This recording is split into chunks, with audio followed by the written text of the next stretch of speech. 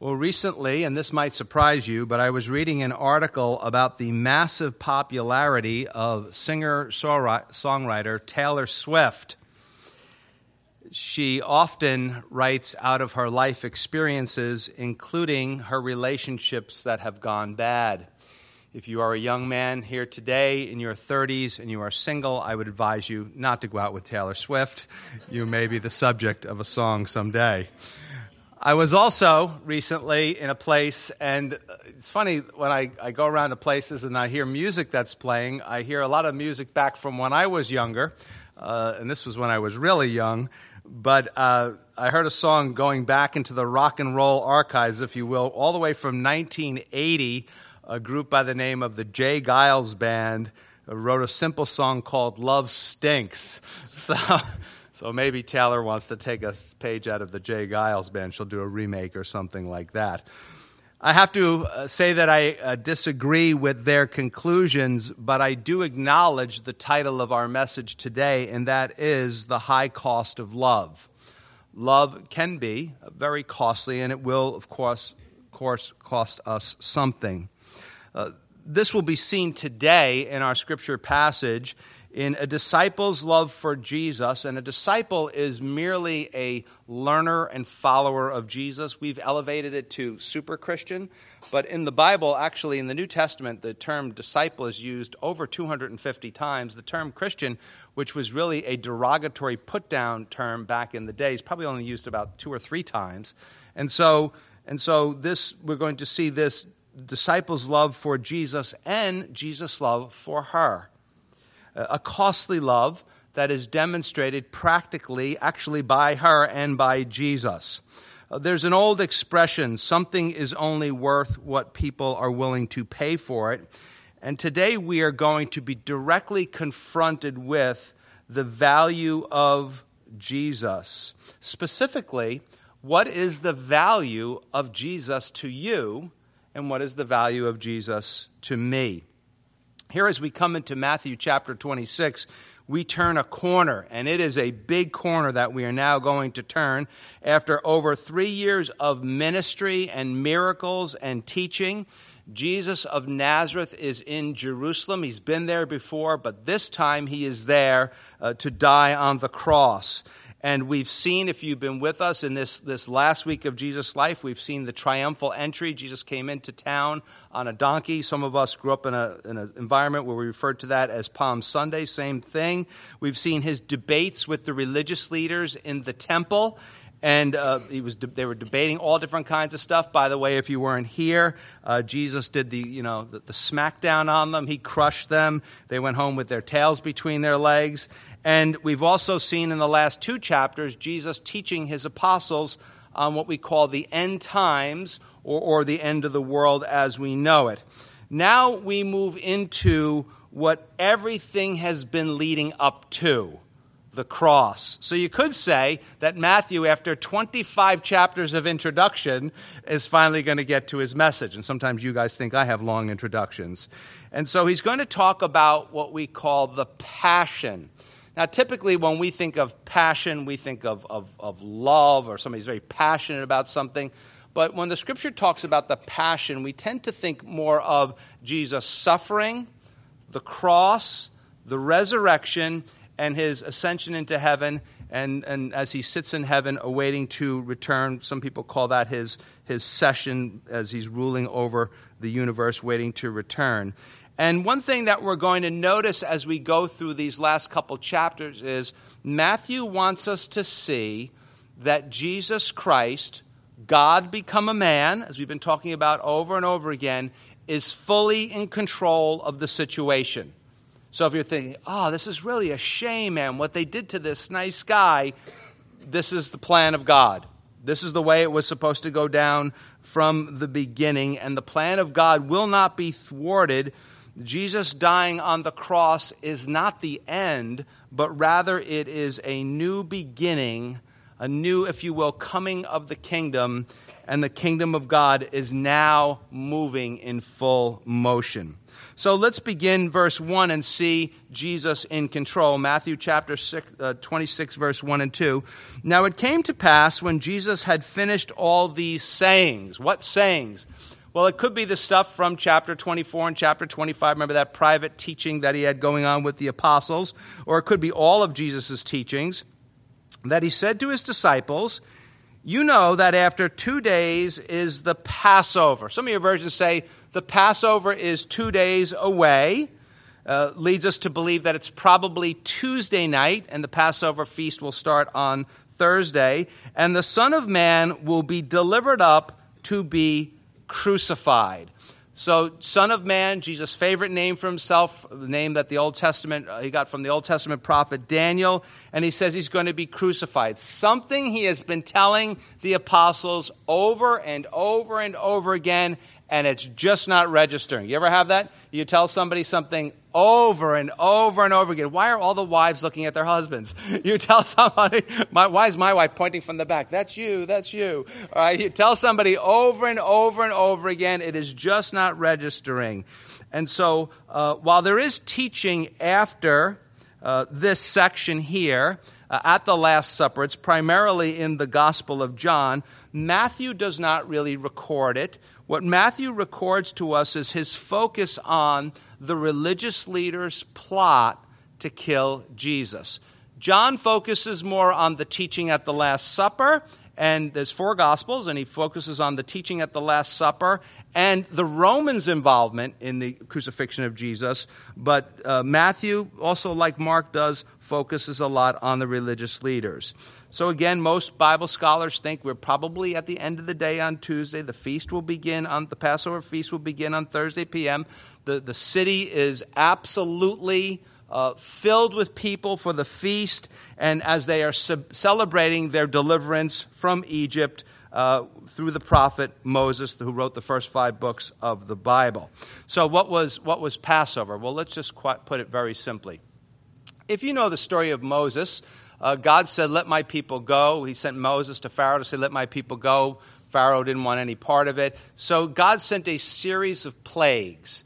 And the Passover really celebrates the last plague. If you're taking notes, you might want to just read for your homework Exodus 12. And what would happen would be, in this last plague, was a lamb would be sacrificed. They would take the blood of the lamb and they would put it over the doorpost of their house. We sometimes equate that with the blood of Jesus being over the doorpost of our heart. And then the angel of the Lord, or the destroyer, passed over the houses.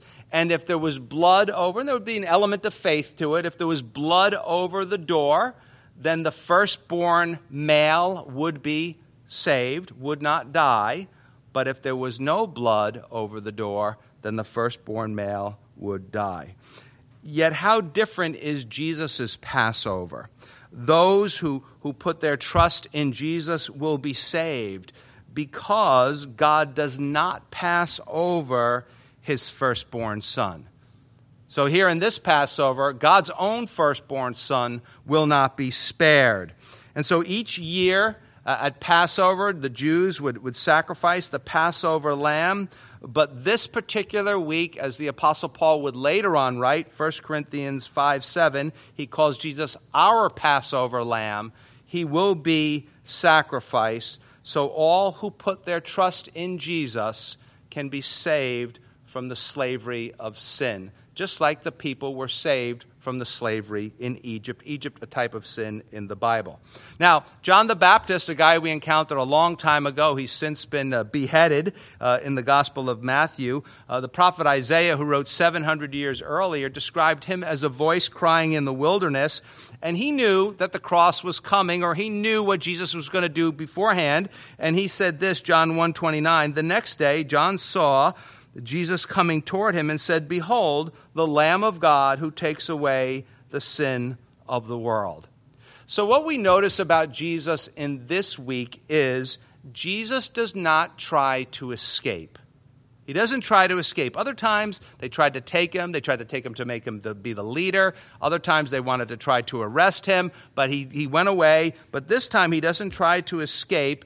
And there's a sense of irony that Matthew is going to continually point out to us as we go through these last couple of chapters. And one is this. Remember in chapter 24 and 25, we were told that Jesus Christ was the creator judge of the universe. And here we're going to see that the creator judge is going to be cruelly judged by his own creation. Jesus has, as we said, predicted the cross many times already. And not only is Jesus willing to go to the cross, but Jesus is now determined to go to the cross. Jesus knows it is the will of his Father. He is determined to do the will of his Father. He is determined to obey his heavenly Father. And up until this point, we've seen that many people wanted to kill Jesus, particularly the religious leaders. Now, that's one of those things of irony. The religious leaders want to kill God. Sometimes we like, how does that make sense? It doesn't make sense, although they're really not really followers of God. And again, the cross is not some unfortunate thing. It's not like, oh, this poor guy, nice guy, Jesus, just wanted to help people, died on the cross, really, really sad. Not at all. It was the will and the plan of God. Jesus said this, John 10:17 and 18. He says, therefore, my Father loves me because I lay down my life that I may take it up again. No one takes it from me, but I lay it down of myself. So nobody's going to take him from him. He's going to be like, no. When I say it's time, that's when it is going to be time. And that gives us a clue to Jesus' control of the situation and Jesus' perfect timing of the situation. He says, I have the power to lay it down and I have the power to take it again. In other words, I have the power to let them kill me and then I have the power to raise myself from the dead. This command I have received from my Father. So as we get into this section, we've picked off 16 verses to go through today. We're going to see something that Matthew does here. And if you were with us years ago when we did the Gospel of Mark, it's a technique of writing that Mark used quite a bit. And so I guess taking a page out of his book, Matthew does it as well here.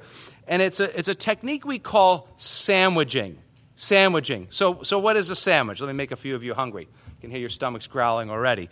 A sandwich is basically, we're not talking about triple-decker, so don't write me any emails about that kind of stuff, okay? But a sandwich is basically 2 pieces of bread with the meat in the middle. 2 pieces of bread, or unless it's a veggie sandwich for some of you people, I get it. But let's just talk about it as 2 pieces of bread with the meat in the middle. So that's what sandwiching is. And so in this case, he's going to tell us there's going to be 3 different scenarios. And when we learned in Mark's gospel that the meat, the sandwich in between, is the most important thing. And that's really easy to figure out here, because here in this passage, the bread is moldy. The bread is rotten. But the meat is beautiful. So what I want to do, I'm going to do something I rarely do. I'm not going to teach the Bible verses in order. Some people are like, oh, are you allowed to do that? Well, I am, okay? So what we're going to see here is we're going to get the moldy bread out of the way, and then we're going to enjoy the beautiful part, the middle of the sandwich. Verse 3, moldy bread. Then the chief priests. Now, these are mainly the wealthy Sadducees. We've been dealing a lot with the Pharisees, but these are the Sadducees. There are less of them, but they are the most influential, and they are very, very wealthy. They basically control everything. Then the chief priests, the scribes, those are the experts in the Bible, and the elders of the people. Those would be what we call the lay leaders. They're not part of the formal clergy, but they're leaders among the people. Well, let's just say most of the religious leaders are getting together. They assembled at the palace of the high priest, who was called Caiaphas. Now, usually when I do this stuff with youth group kids, we come across certain names, Caiaphas, Annas, Judas, and every time we raise their name, we go, boo. So I don't care if you say boo whenever I say that, or if you want to be mature, you can just say boo in your heart. So here we have Caiaphas. Now, Caiaphas was the high priest. He was the C-man. Okay, so that dude, Caiaphas, was the high priest for 18 years. Very, very rare during that time. Typically, in the Old Testament, before Jesus' time, you would be high priest, and then when you died, your son would take over as the high priest. But when the Romans came in and overtook the occupied Israel, if they didn't like the high priest, they just fired him. They're like, this guy's too much trouble. They hated the Romans. He's an agitator. He wants the people to tell us Romans to get out of here. So they would fire him, and they would replace him with someone else. And so he was the high priest for 18 years. That's a long, long time. And we know that he was very, very crooked. And he was the son-in-law, not the son, of the previous high priest, Annas, who was super, super wicked. And the Romans had it with him, and so they kicked him out. And he wasn't replaced by death, but they kicked him out. But by putting his son-in-law in there, he was still able to retain his influence there. And we're told in verse 4 that, here they are at the palace of the high priest, and verse 4, and plotted, some of your versions say made plans, others say schemed, to take Jesus by trickery. Some of your versions translate that treacherously, craftily, secretly. My favorite is the version that says taking them by stealth. They're plotting by stealth, okay, to take him and to kill him. To kill him. So here we have the religious guys are plotting to kill God. But they said, not during the feast, lest there should be an uproar, some of your versions say riot, among the people. So remember I said Jesus is in control of the situation. What we see here is a comparison, and there's going to be lots of comparisons in this text today, is that the religious leaders, they're thinking they're going to control the situation. And Jesus he just told the apostles, listen, I'm going to be killed during the Passover. And they're saying, oh, no. We're not going to do it during the Passover. There's too many people in town. We're going to do it when the people are not looking. As soon as they turn their back, as soon as they start going home, we're all over this guy and we're going to get rid of him. So here we have the most powerful men in Israel, the clerics and the lay leaders, the governing body known as the Sanhedrin. Some people pronounce it Sanhedrin. I pronounce it Sanhedrin. Doesn't really matter. And really all they know how to do is this. All they know how to do is certain types of religious stuff to make themselves look holy and religious, and they know how to make a lot of money. We talked about that in the cash scheme they had going with the animals at the temple when Jesus first went into the temple and he was overturning the tables. And so here they are planning the death of Jesus. So interesting, they meet at the palace of the high priest. What is the high priest supposed to be? He's supposed to be the leader of the people of God. Yet this guy is completely crooked. He doesn't care if people don't know God. He doesn't care if people are growing deeper in their faith. Why doesn't he care? Because he doesn't know God. Because God walked into the temple, started talking to him, and he said, we got to kill him. He doesn't know God. He doesn't care about God at all. He just cares about himself. And so the religious leaders, they're well educated. They're smart enough to know, hey, we've got to be very, very careful here. This is a ticking time bomb we have on our hands. Just a few days earlier, actually the week before, Jesus rose Lazarus from the dead in Bethany, only a couple of miles away, and there's a buzz about this guy. They're thinking he's the Messiah. He's going to come into town. That's why they were all cheering on Palm Sunday. They're thinking he's going to get rid of the Romans. He's going to take this place over. The people love Jesus. He's dealing with the religious leaders in the temple, and he's sending them home with their tail between their legs. They love this guy. But then there's a whole other crowd. You know, when Jesus turned over the tables in the temple and ruined the business for those guys, what did you think those guys thought of him? They're like, Jesus is bad for the economy, man. Like the Jesus recession came to the temple. People were not into it anymore. And so they want to get rid of him. The other people, the religious leaders, they can't stand him. The common people who they really look down upon, they love Jesus.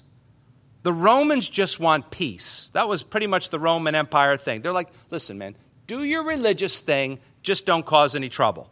Once we have to start sending soldiers to keep you in line, then that's it. Caesar's going to have it with you. And they already knew that there were a lot more than a pebble in Caesar's shoe.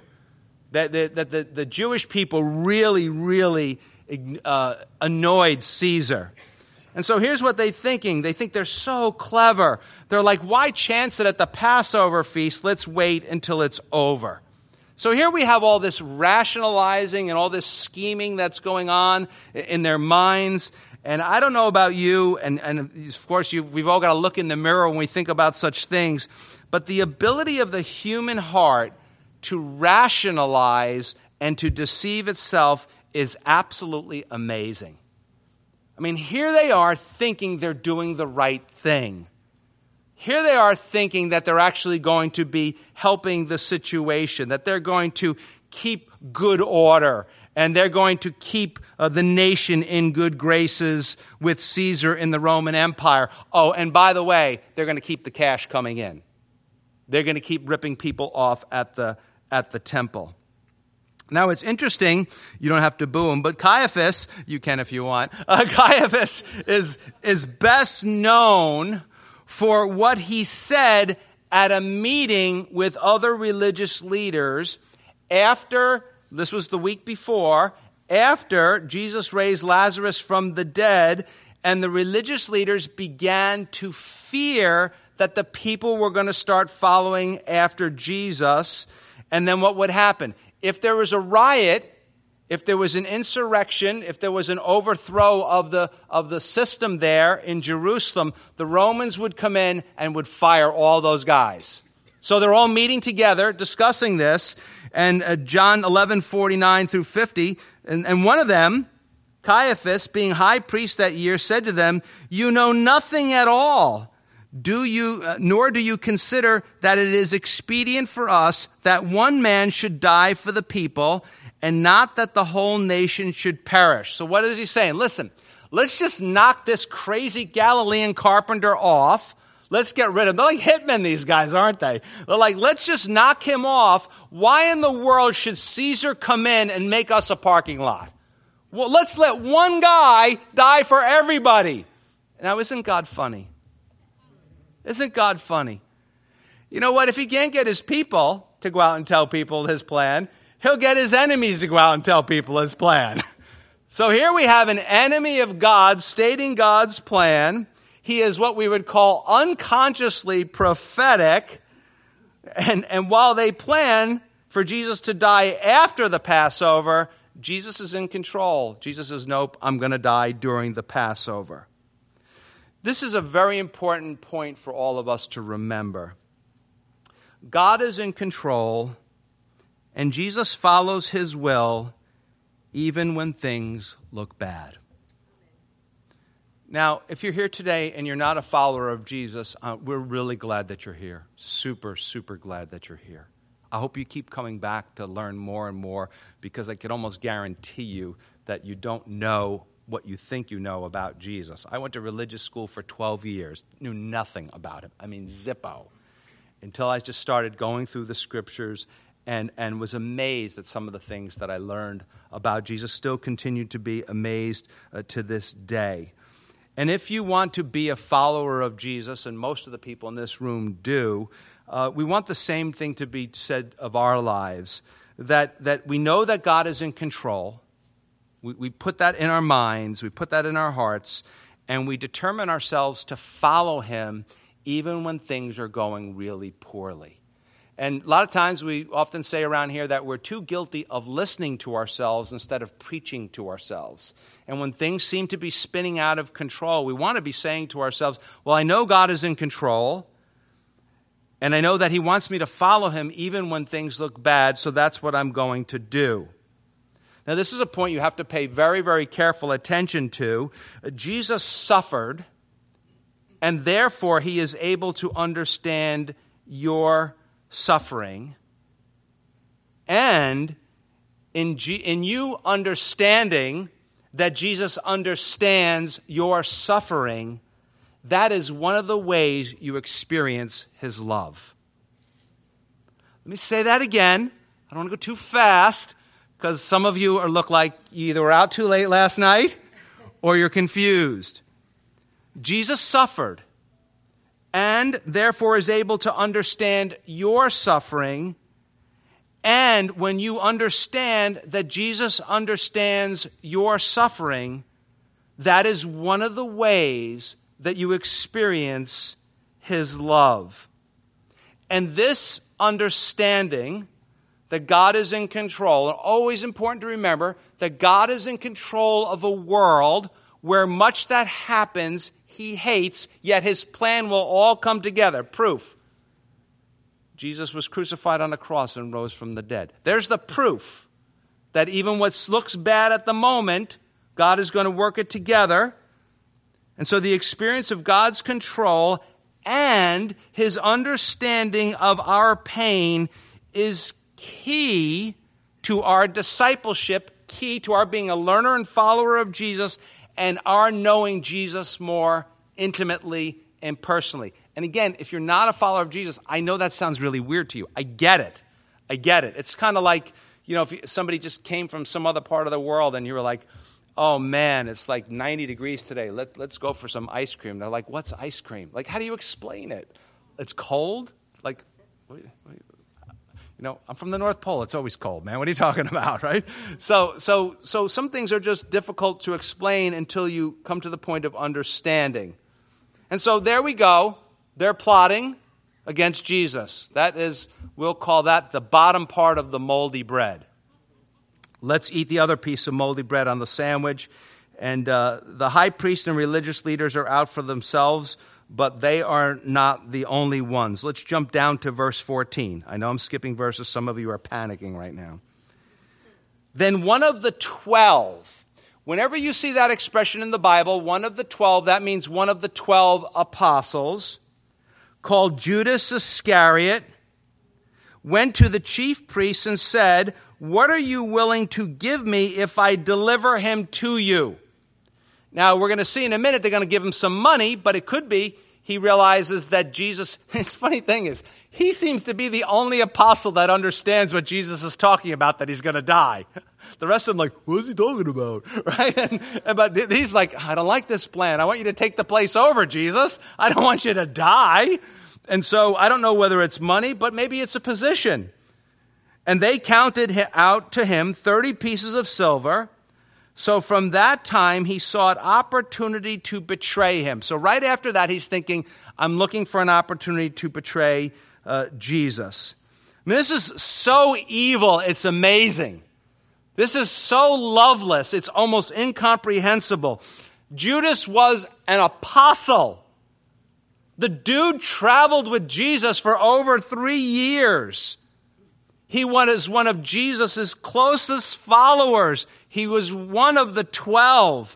This is why when you read through the Gospel of John and it has the events that's going on at the Last Supper, just remember the way Jesus is talking to them, that he's sitting there.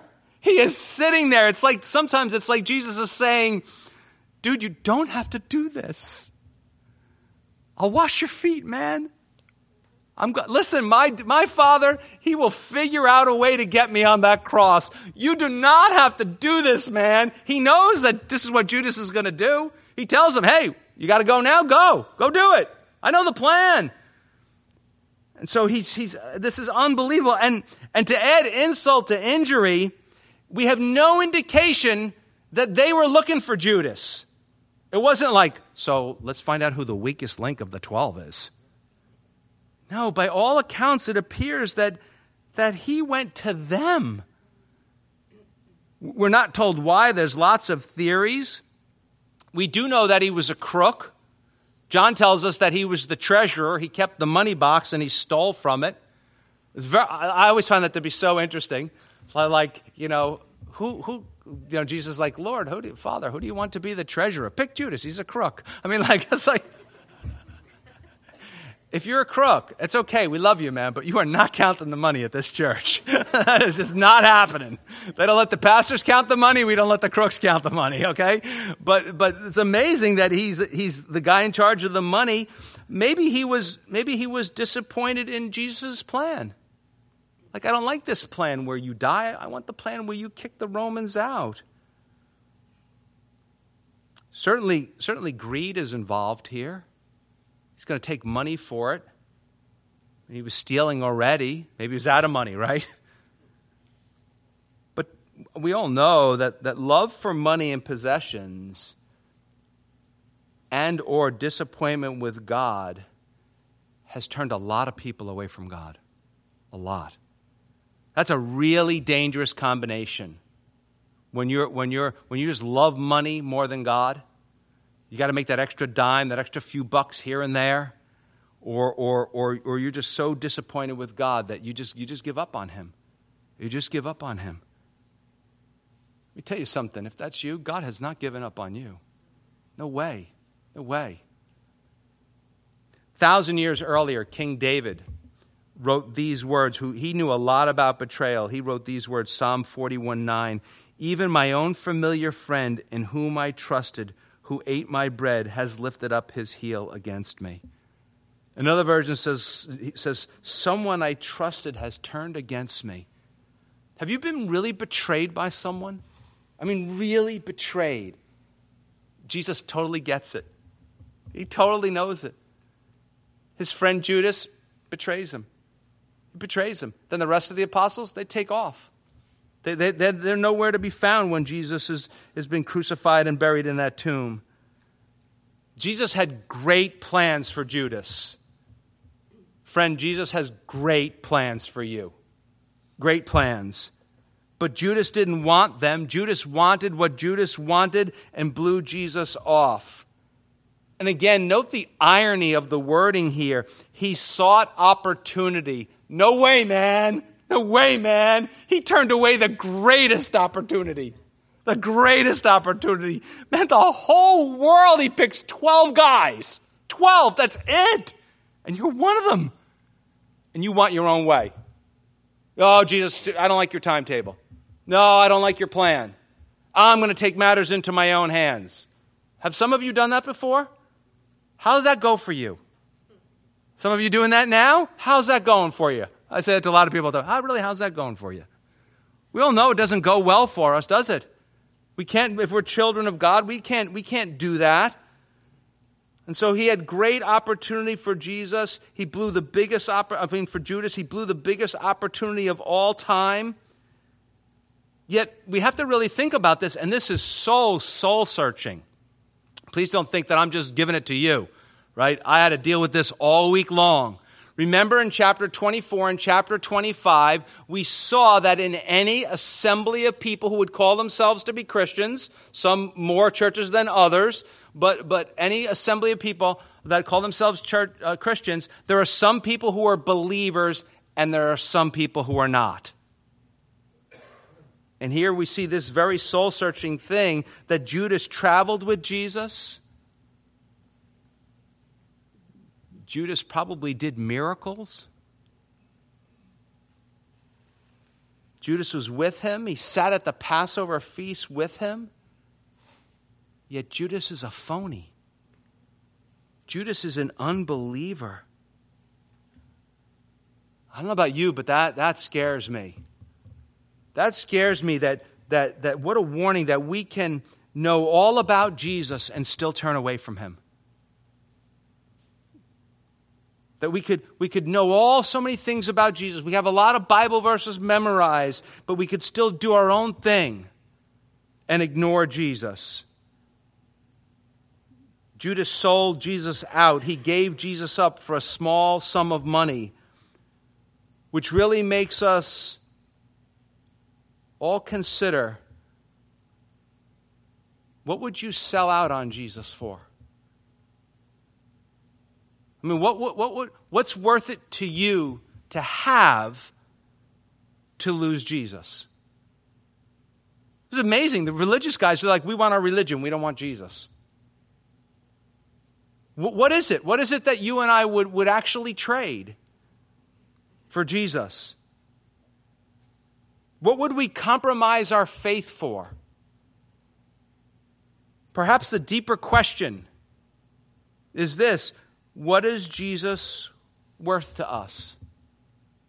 What is Jesus worth to you? What is Jesus worth to me? And I would tell you this, don't answer that question too quickly. In fact, if you're taking notes right now, I would write somewhere on that paper, and I would put, what is Jesus worth to me? I'd put a box around it and a star, and I would take it home. I wouldn't even answer that question in this service. I would say, Lord, this week I'm going to get some time alone with you, and I really want to hack that question out with you.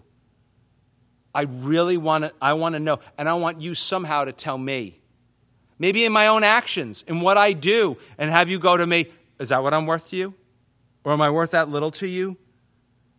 Jesus is worth nothing to the religious leaders. Zippo, nada.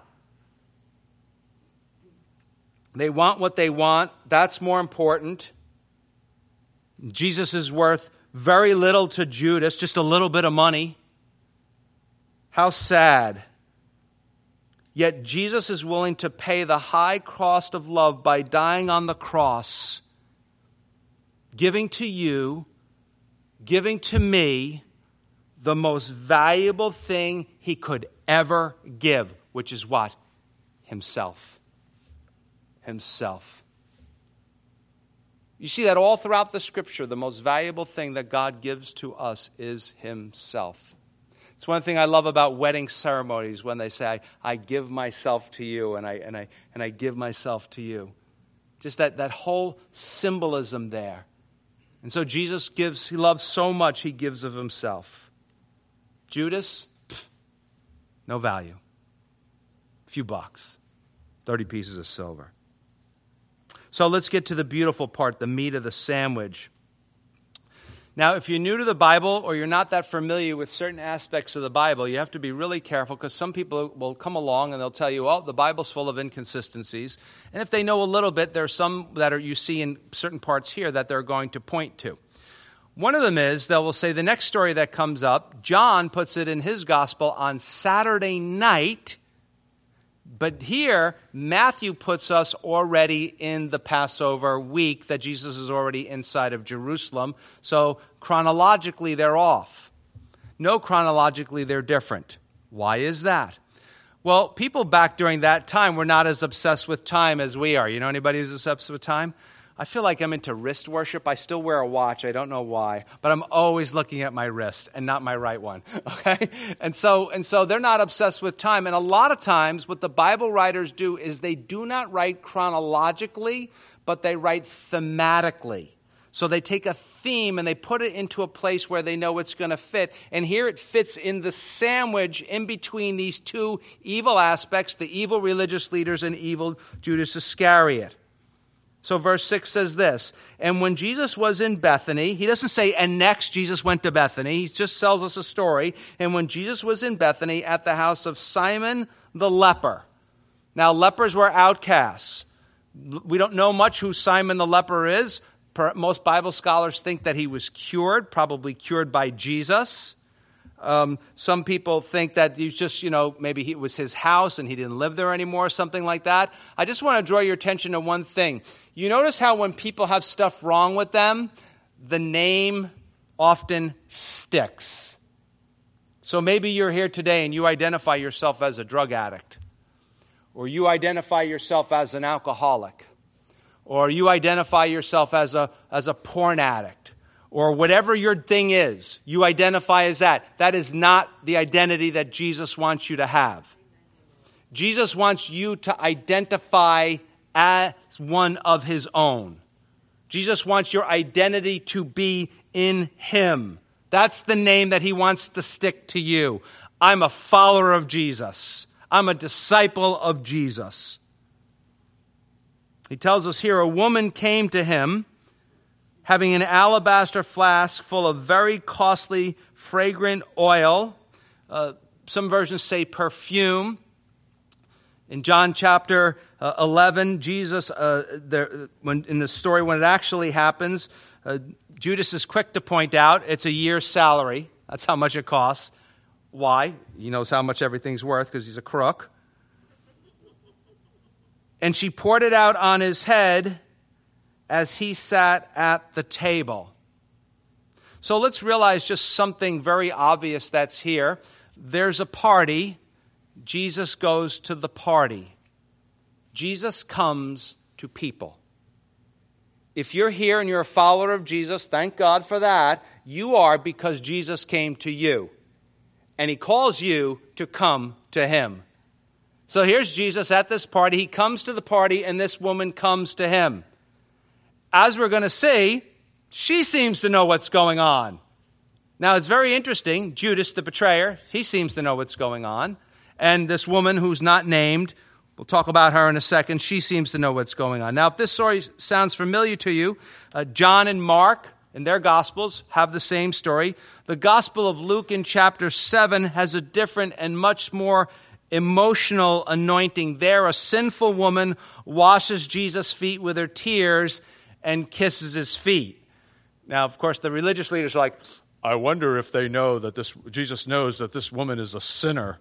I mean, it's like, how often do people wash your feet with their tears? I mean, it's like, this is not a common thing. Jesus knows. John tells us that this woman's name was Mary of Bethany. Now, if you know anything about the story, Mary and Martha had a brother named Lazarus. Jesus was good friends with them. Jesus goes to their house initially. One is sitting at his feet. The other one is busy about work. You say, I always get Mary and Martha mixed up. It's very easy. Just think Martha was busy like Martha Stewart. That's how you remember it, okay? And so Mary's the one sitting at his feet. Martha's all busy. And here we have the same thing again. Mary at Bethany is the one who anoints him. Their brother is Lazarus. Jesus rose them from the dead. She's grateful for that. They also know, both of the sisters know the promise that Jesus made to them, that he would raise Lazarus from the dead. It was very interesting. Jesus comes there. He knows Lazarus is going to die. He delays his trip there. They get there, and Jesus gets there. The sisters are like, if you were here, he wouldn't have died. We're always like, people would never talk to Jesus like that. Oh, wait a few minutes. We're going to see how people talk to Jesus. And so how do we talk to him sometimes? So anyway, they're like, Jesus is like, well, he will rise again. And they're like, they have the religious answer. Oh, yes, Jesus, we know. He'll rise in the resurrection. And this is what Jesus says to her sister Martha. Jesus said to her, this is John 11, 25 and 26. Jesus said to her, I am the resurrection and the life. He who believes in me, remember that word belief is more similar to our thinking of trust. Though he may die, he shall live. And whoever lives and believes in me shall never die.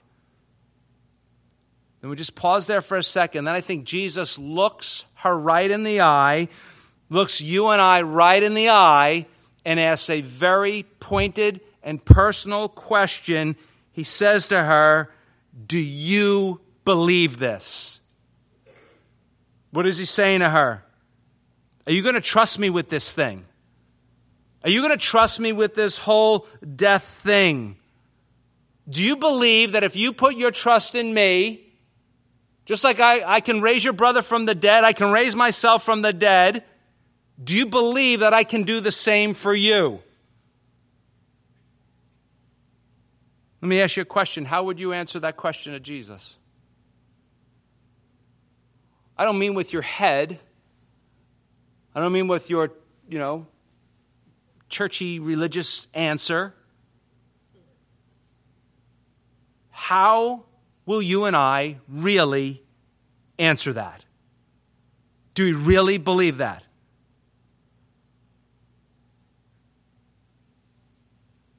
And so now we go into these times here where we see Matthew is giving us various comparisons in these stories. We move from the palace of Caiaphas, the high priest, to the house of Simon the leper. In other words, we move from the religious elite to the house of a complete outcast. We move from hubris or extreme pride to humility. And who comes up to Jesus but an unnamed woman? Now, women had very little value, certainly to the religious leaders. And before you throw Matthew in that category, way, way, way back in Matthew chapter 1, we covered the genealogy or the family tree of Jesus, and there was a number of women mentioned, not all of them really what we would call good, holy, upstanding young girls. And it was actually rare to put a woman in your genealogy. But Matthew here he doesn't name the woman. Why? I think the idea is he wants us to know between Simon the leper and this woman, anybody can come to Jesus. Whether you're an outcast or you feel unnamed or unnoticed or nobody knows what's going on in your life, Jesus is saying, you can come to me. And her love and worship is sandwiched in between the religious leaders' hatred and Judas' betrayal. I mean, the hypocrisy of religion is absolutely staggering to me. It's absolutely staggering to me. Some of the stories that I hear over the years of what people have done in the name of God, I cannot believe it. I cannot, I'm at a loss for words. Some of you know the story of my own brother. His single mother, his mom was a single mom, impregnated in Ireland, sent off to some place where they did the laundry, called the Magdalene Laundries for all the clergy in Ireland. And then at 1 year old, taken from his mother and shipped off to the United States and given to our family. And we were told, oh, she wanted to put him up for adoption. The hell she did. How can people do that? How can people do that in the name of God? In the name of religion? Are you kidding me? The religious hypocrisy is unbelievable.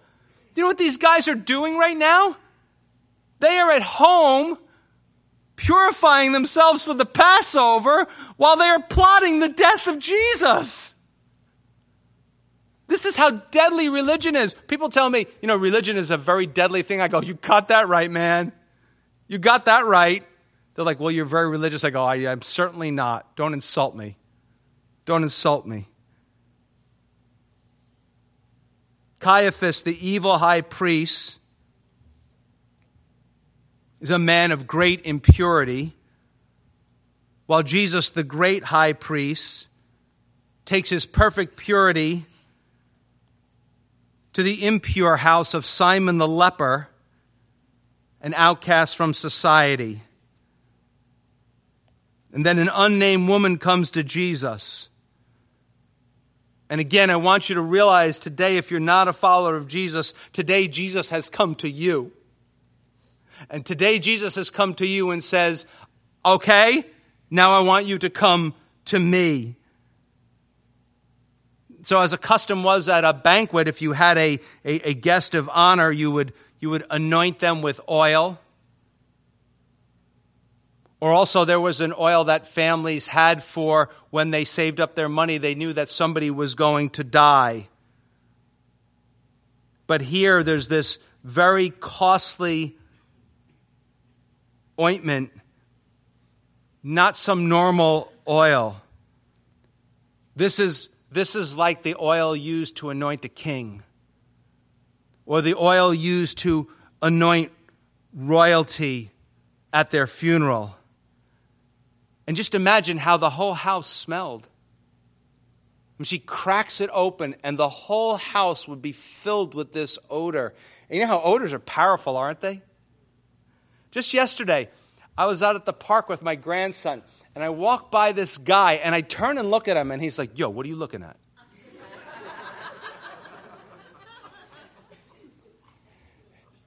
He was smoking a pipe. And I said, no smoking in public. No, I didn't say that. My grandpa smoked a pipe. As soon as I smelled it, I thought of my grandfather. I was an altar boy for a lot of years. Why? Well, because my school was attached to the church, and I knew the head of the funeral home. So whenever there was funerals, they would take me out of first period, and they would have me serve at the Mass, and you would get tips. So how about that? No class, and you make money. I'm like, what a good deal. But to this day, whenever I smell incense, I think of death. I walk into a place. So if I come to your house and you burn incense, don't be like, oh no, he's thinking death. Don't burn incense. He's coming over. But really, that's what I think of. The whole house would have just smelled like death to them. I can just imagine, like, Mary, it's a party. Would you stop? You're like, no, he's going to die on the cross. Oh, he's not. It's hyperbole. He doesn't mean, no, he's serious. He keeps telling us over and over again. See, to the religious leaders, Jesus is worth more dead than alive. To Judas, he's worth 30 pieces of silver. To this woman, he's worth all she has. Without hesitation, she pours out her soul in worship. She seems totally unconcerned with the high cost of such love. It doesn't matter to her. Verse 8, but, there's a contrast, when the disciples saw it, now for the most part they were mostly working class kind of guys, some of them maybe a little bit poor, they were indignant, saying, whenever they get this way, I always turn like English on them. I don't know, like, why this waste? You know, like that pious voice, like, oh, why this waste? For this fragrant oil might have been sold for much. Another version says, for a high price given to the poor. Oh, aren't we spiritual? Aren't we so spiritual? Now, we know that actually they're from Galilee, and they talk probably more like people, we would equate in this country, people from the bayou. You know, down there when they have those shows on TV, they have to put subtitles under when they're talking because we don't understand them. That's the way my grandfather talked. He was from Ireland, and he talked like he was always drunk and got in a fight and had marbles in his mouth. And I'd be like, Dad, what's he talking about? So it says, verse 10, but when Jesus was aware of it, he said to them. Now you got to be thinking that they're like, how does y'all know what we're thinking all the time? Right? So he always figures out what they're saying. Listen what Jesus says to them. Why do you trouble the woman? For she has done a good work for me. If you have your own Bible, circle for me. That's what it's all about. Side note, as we've seen, Matthew considers good works to be a good thing, but not something that brings salvation. Another version says, she has done a beautiful thing for me. Verse 11, for you have the poor with you always. Jesus is quoting Deuteronomy 15:11 there from Moses, basically saying, you're always going to have them to help. But me you do not have always. Here's another one. People who know a little bit of Bible go, oh, Bible inconsistency. Matthew's gospel right at the end. Chapter 26, Jesus says, you're not going to have with me always. Chapter 28, he says, I'll be with you all the time. There you go. He's wrong. No good. Okay, simple answer. Here he's saying you're not going to have me with you all of the time physically. And in chapter 28, he says, I will always be with you spiritually. So there you go. There's your answer to that one. Now, here's the interesting thing. The disciples are right. They could have sold the perfume and given the money to the poor, Judas. They could have sold the money and given it to the poor, but they're right. But they're also wrong. Well, how are they wrong? They say, why this waste? It's not a waste. Why? Because it is for Jesus. That's why heaven sees it as a beautiful thing. Why is it a beautiful thing? Jesus said, because you did it for me. And that is the radical commitment of following Jesus. That Jesus is to be first. That is the radical commitment of a church. That Jesus is to be first. Extravagant love for Jesus does not mean that we don't serve others. In fact, when we serve other people, it's an expression of our love for Jesus Christ. This passage, terrible what some people have done with this passage. Some people have used it as an excuse for never helping the poor. Oh, we're going to have them, they're always going to be with us.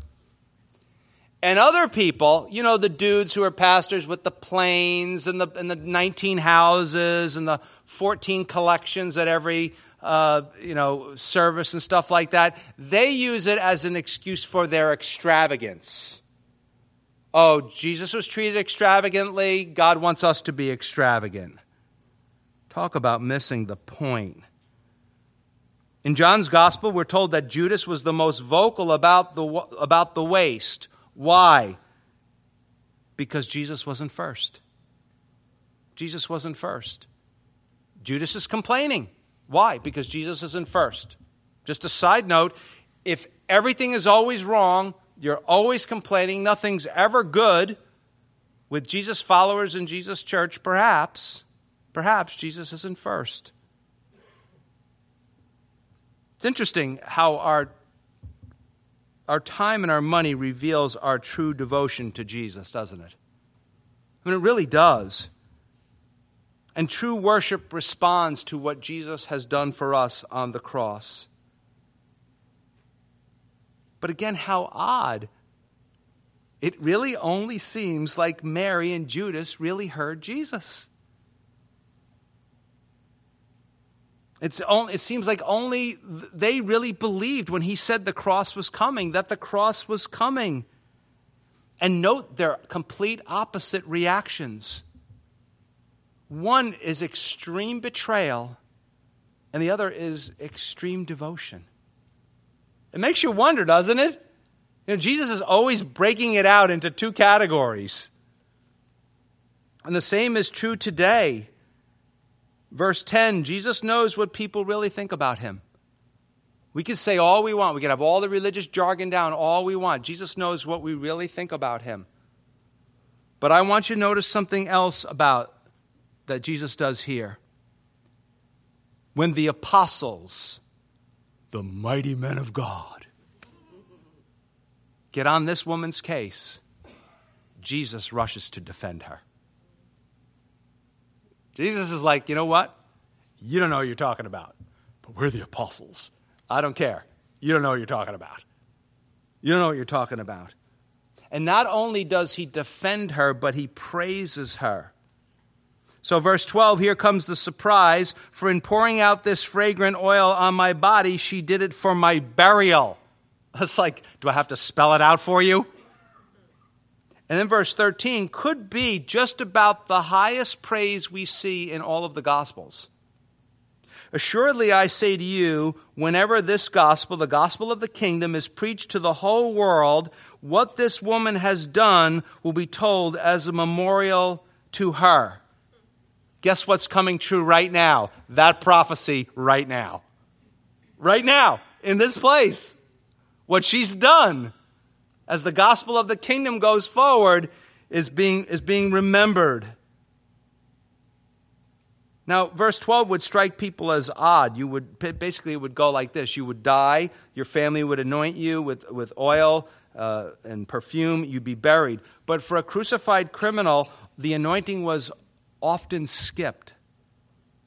So she is really giving us a picture of what is going to happen on the cross. That Jesus is going to be crucified as a criminal. We'll go through that as we go further along.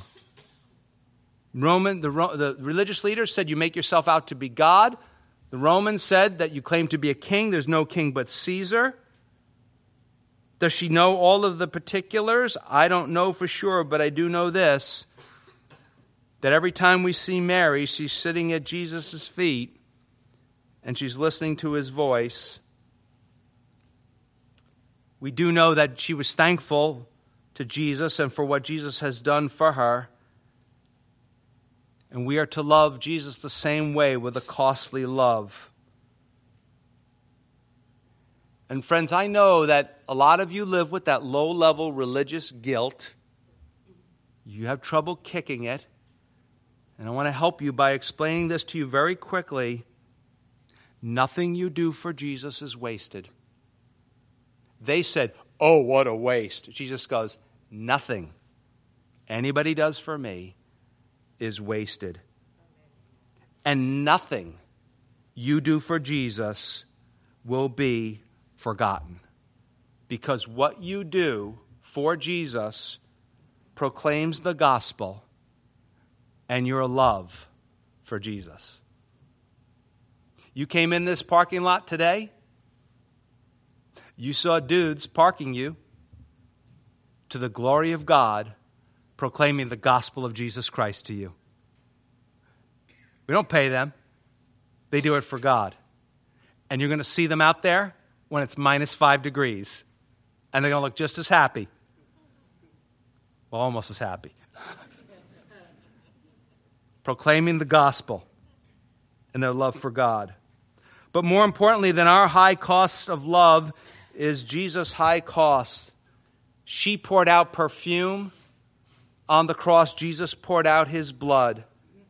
She had a passion for Jesus, and we should, as followers of Jesus and the church, have a passion for Jesus. But his passion is most important. And I wonder somehow if Jesus isn't teaching us here through what she says, she anointed him for his burial, and that when this gospel is preached, this will be remembered. Is it possible that Jesus is sort of behind the scenes saying to us that if we talk to people about God and we have not mentioned the life, death, burial, and resurrection of Jesus Christ, that we have not preached the gospel? That we've just told them about religion. The cross was costly love, extravagant love, and it shows you the value that you have to Jesus, and that the forgiveness of sins and eternal life with him and his house is yours if you'll only put your trust in him. Well, let's stand and pray.